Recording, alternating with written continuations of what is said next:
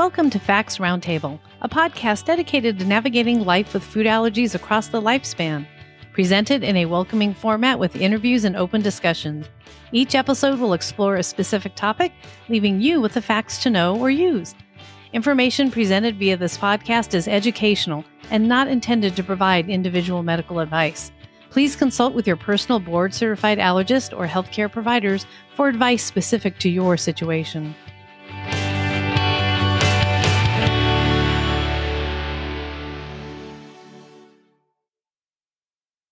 Hi, everyone. I'm Caroline Mawasasi, and I am your host for the Fact Roundtable podcast. I am a food allergy parent, advocate, and the founder of the Grateful Foodie blog, and I am FACT's Vice President of Community Relations. Before we start today, I just want to say thank you to Genentech for sponsoring Facts Roundtable podcast. In this episode, we're going to learn about Juneteenth from Kristen Osborne, FACT's Vice President of Education. She's going to explain this important holiday, and she's also going to share with us how her family stays allergen safe as they celebrate a very special day. Kristen, welcome to the Facts Roundtable podcast. We're absolutely delighted to have you back on the show today to discuss a really important holiday and then how your family honors and celebrates this day. Thank you so much for having me, Caroline. I always enjoy our talks on the Roundtable podcast, and I look forward to talking about our new topic today. Excellent. Well, let's just go right in. Juneteenth is coming up on June 19th, but let's start with a history lesson as to what took place on June 19th in 1865. Juneteenth is the oldest celebrated holiday that commemorates the end of enslaved people in the United States. And before we discuss the importance of Juneteenth, we have to go back in history a little bit and talk about what happened in 1863. And for all of the history buffs out there, we know in 1863, President Abraham Lincoln issued a proclamation that changed the legal status under federal law for over 3.5 million enslaved African Americans. I'm going to read straight from the proclamation. And it starts that on the first day of January in the year of our Lord, 1863, all persons held as slaves within any state or designated part of a state, the people whereof shall then be in rebellion against the United States, shall be then, thenceforth, and forever free. And the executive government of the United States, including the military and navy authority thereof, will recognize and maintain the freedom of such persons, and will do no act or acts to repress such persons or any of them, and any efforts that may make for their actual freedom. Now, this was a huge, huge step for the president to declare in 1863, because essentially it's saying that the enslaved people were free. And fast forward to June of 1865, we are still working to make sure that every enslaved person in the United States knows that they are free. And it took a very long time, over 2 years, to get everyone notified. And in June of 1865, General Granger and his troops landed in Galveston, Texas, and notified the enslaved people there that they were finally free. And this is important because they were the last of the enslaved in the country to know that the proclamation was created several years ago. And even though the proclamation happened 2 years ago, these people were the last to know. It was important for them to celebrate their freedom. So because of that, we have what's called Juneteenth now, but Juneteenth is also referred to as Jubilee Day, Emancipation Day, Celebration Day, and all of these things are quite important for the African American community because it really commemorates the day that we all are free. Thank you for giving us that historical background. But I have to say, as you were speaking, in my mind, I was actually trying to just see what that would feel like to know that there was some information that passed that was just life critical, that was just absolutely critical, but that it took 2 years to get to me. What an amazing moment. It was. I think in the same sense, we look at it now with 2021 eyes. I just wonder what feeling my ancestors had back in 1865. And I don't know that it's a feeling that anyone could even articulate. Because you think if there's a proclamation given by the president, it starts and people obey it. But that's not what happened. And unfortunately, emancipation didn't happen overnight. And it took military force to notify everyone. And it's just, in my eyes, it's kind of devastating to know that it took that long. But thank goodness they were notified. I just wonder what the feelings were. I can only think of words like jubilation or freedom, or I'm getting a little teary-eyed just thinking of what that means for families. Because when you're enslaved, you don't have a family. It's just you, and your family might have been sold off.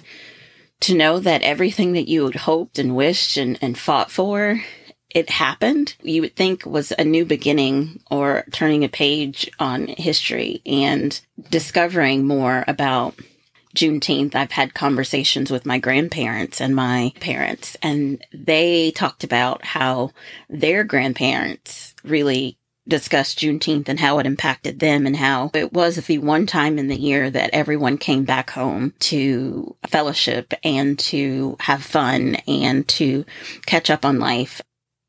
It is such an emotional reflection for me to think back on what happened that day. Actually, I'm just honestly just speechless.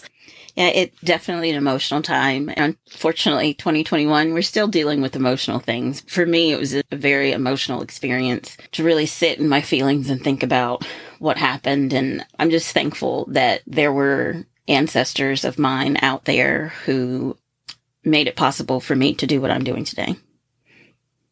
Beautiful. And I can't even begin to thank you for bringing us to this amazing information and to helping us understand this amazing day. Let's learn more about Juneteenth.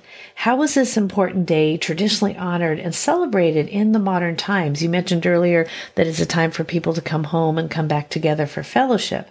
So far this year, I've seen people preparing to celebrate with art and cultural education. Can you help us understand, are there any specific traditions that are enjoyed by everybody, or what's happening now? What's taking place this year? Last year, if we can go back just 1 year, I think 2020 was pivotal for many because I believe a lot of people weren't familiar with Juneteenth. This year, we are hearing more and more people have educated themselves and really understand about this holiday.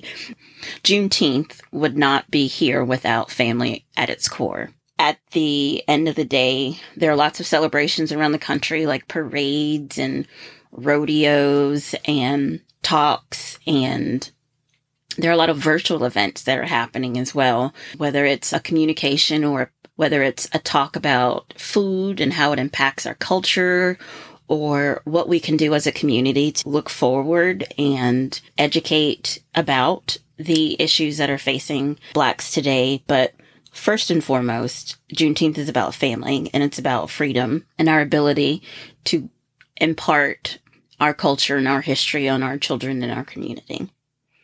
For me, Juneteenth is always about the delicious food and the fellowship I have with my particular family. I can remember growing up, and every summer we would get together with my grandparents, my sister and my aunts and my uncles and my cousins. We would all get together at my grandparents' house and have a celebration, and it included food, all kinds of delicious food. I live in Virginia, so we're talking shellfish and delicious steak and hot dogs and hamburgers for the kids, all kinds of salads and potato salads and things that my grandmother made when she was younger, and her mother taught her potato jacks, which are kind of like a hand pie, but with delicious sweet potato filling in it. That's what Juneteenth meant for me. Really a celebration to connect with my family and to talk about life. And as a child, I really didn't realize how impactful those days were for me, because as I get older and I create my own family and traditions, I take from that so many different memories that I've helped my kids create throughout the years. When you think about Juneteenth and you hear people talk about it, just know that at the core of it, it's about family and your community. And when we all can get together and learn more about what each other is going through, it helps our community strengthen, bond, and stand together. This is an incredibly powerful, powerful holiday. Now, you mentioned food. Are there traditional foods that are part of the celebration and the power of the day? Obviously, for you and your family, food was a central part. But overall, how does food play into this? Like any holiday, fellowship and food are a large part of how we celebrate. Culture is celebrated primarily by food, how it's eaten, how it's served, how it's cooked. And the traditions of Juneteenth have been passed down from generation to generation. And many foods eaten during Juneteenth are symbolic. Red foods like strawberry pie or shortcake, watermelon, and strawberry soda are served at Juneteenth celebrations because the color represents grit, determination, resilience, the fight for freedom of the enslaved. And it is important to have all those things. I mean, there isn't a Juneteenth without strawberry soda. I think that's what is the cherry on the celebration day, strawberry soda. And Juneteenth isn't complete also without someone in charge of the grill. I mean, usually it's an uncle or an aunt or a mom or a dad or an expert grill master, someone that isn't going to walk away from the grill and burn the ribs, because that's very important. What I remember is the aroma of the charcoal, how the crackle of the grill sounds when it's searing vegetables or fish or any kind of delicious food. Those sounds mean freedom to me. The laughing I hear, the music that's played, those are all sounds of freedom and family. And typically when there is a Juneteenth celebration, foods like barbecue are pretty front and center, whether it's brisket or other soul foods like fried chicken, fried fish, collard greens. I mean, my grandmother would be remiss to say if you didn't have collard greens at a Juneteenth celebration, you're not celebrating. Sweet potatoes seasoned with goodness like cinnamon, butter, sugar, mac and cheese. The key to a mac and cheese is it's always made by your aunt. Potato salad, deviled eggs, cornbread are all the savory foods.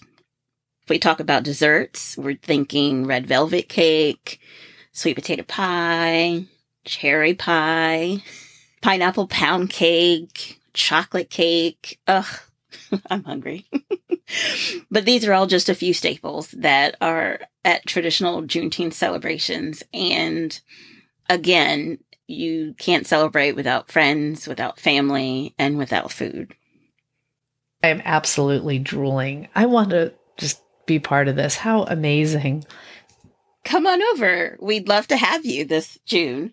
Okay, now you need to be careful there. If I can find my way, I will show up. I'm notorious for inviting any and everyone, and you're my friend, so obviously you're welcome anytime. I love that. Thank you. So now turning directly to the Osborne family, I've watched you on social media over the years, and every holiday you are just amazing. I actually look for your social media on the holidays. So now looking at Juneteenth, how are you going to create an allergen-safe celebration? You mentioned a lot of yummy foods that I know contain some of your family's allergens. So how are you going to make this happen? Thank you, Caroline. That's such a compliment. I really appreciate that. For us, we plan on, I always poll the kids. I ask them, hey, guys, what do you want this year? And I start with, what would you like? Even if it may have something traditionally that has an allergen in it that they can't have, because we're all about finding a way and making a way. So if there's something that we can't have, we adapt it. And first and foremost, our main star of every Juneteenth celebration is my chia seed fried chicken recipe. And I have to tell you, it's Kristen fried chicken and it's good. And you're killing me. Oh, I want that so bad. It's so crunchy and flaky and juicy. And I typically, when you make fried chicken, you use wheat flour, buttermilk or milk, and egg, and all of those things are things that we can't eat in our home. So over the years, I've created my own special recipe, and instead of an egg wash, I use chia seed and water as an egg binder. And chia seed is an amazing substitute for an egg binder in fried chicken because it crisps really, really well when it's fried. The chia seeds look like little sprinkles of pepper in the batter. So it gives it this great look aesthetically, and it tastes quite delicious. And then instead of a wheat flour for the breading, I use a rice flour, mix it with lots of different spices and herbs. I serve it to my family, but it's my favorite thing to make year round for anyone who would like to challenge how gluten-free food may taste. And then I give them the test of a good fried chicken recipe. Also for our family, we like to create new memories and new recipes. So one of the new recipes that we made was a variation on a mac and cheese. So I don't know if you're familiar with mac and cheese, but in the South, it's kind of like the Holy Grail. And there are a lot of discussion on how a proper mac and cheese should be made, whether it's made with a roux and then kind of baked on the oven top, or baked inside the oven, or having things added to it. But for us, the classic way, and the way that my grandmother told us, is to make it in the oven. You don't add anything funny to it. It's just pasta and cheese and seasoning. And so we have our own variation of mac and cheese that we make and have at our event. I know sometimes at some celebrations there's fried fish, and just the flakiness of a good fried fish with some hot sauce is just mouth-watering delicious. But unfortunately, my husband has a fish allergy, so that's not something we typically have. But if you were to attend a Jubilee celebration with someone else and they are frying fish, you might want to ask, is this fish going to be fried inside? Is it fried outside? Because obviously having a fish allergy, frying it inside would pose an issue for someone with a fish food allergy. So it's always important to question in advance what foods are going to be served, what foods will be available to eat. And then if we're not hosting, we always bring our own plates. And then we make several dishes for our family, and then a dish or two for everyone else to enjoy, so I can share with them our spin on allergy-friendly foods. Once again, I am drooling and thinking, how can I get my summer vacation to take a little turn to Virginia? That's wonderful. I mean, I come from a culture myself where food is such a central part of it, and finding those food allergy solutions are just key, and they really do make memories. They do. Oh my goodness. The kids talk about so many memories, and each year I ask them, what was their favorite food they had, and hands down, most of the time it's the fried chicken. I have this vision of you having a restaurant someday and your face is up on a billboard. In the restaurant, it'll be called Nanny's, because that's what we call my grandmother. She was the cook in our home. She cooked everything, would wake up early in the morning, cook and cook and cook. And then she would cook for people at church, and she would bring them plates for dinner. She just was the matriarch of our home and family. And oh my goodness, without her, I don't know that I could make a gluten-free, dairy-free, egg-free, crispy chia seed chicken recipe. That is so wonderful. Thank you for sharing that. What suggestions would you have for listeners who want to uplift Juneteenth as an ally? To participate in education is key. To make sure that we all understand what this holiday commemorates, what it is all about. Listen to podcasts, read books, share books with your children on Juneteenth, share books with your neighbor, your friend, share it on social media, not just in your social sphere, but also once you learn something, share it with others, because I think it's important for everyone to better understand why this holiday is important, because we're talking about a group of people that were enslaved in our country. It is our history. And now we talk about how we can continue to have communities flourish. But education is the first start. And once you are educated, sharing that education is also key. I mentioned sharing in your social groups, but also really taking time to learn from others. And there are times where I'm unfamiliar with how a culture or religion may celebrate something. And I do my own due diligence of reading and looking and searching. And then I kind of follow up with a conversation with a friend and say, this is what I'm thinking. Can you help me better understand? And that's not always necessary, but the key is to do your own research and education and then share it with others.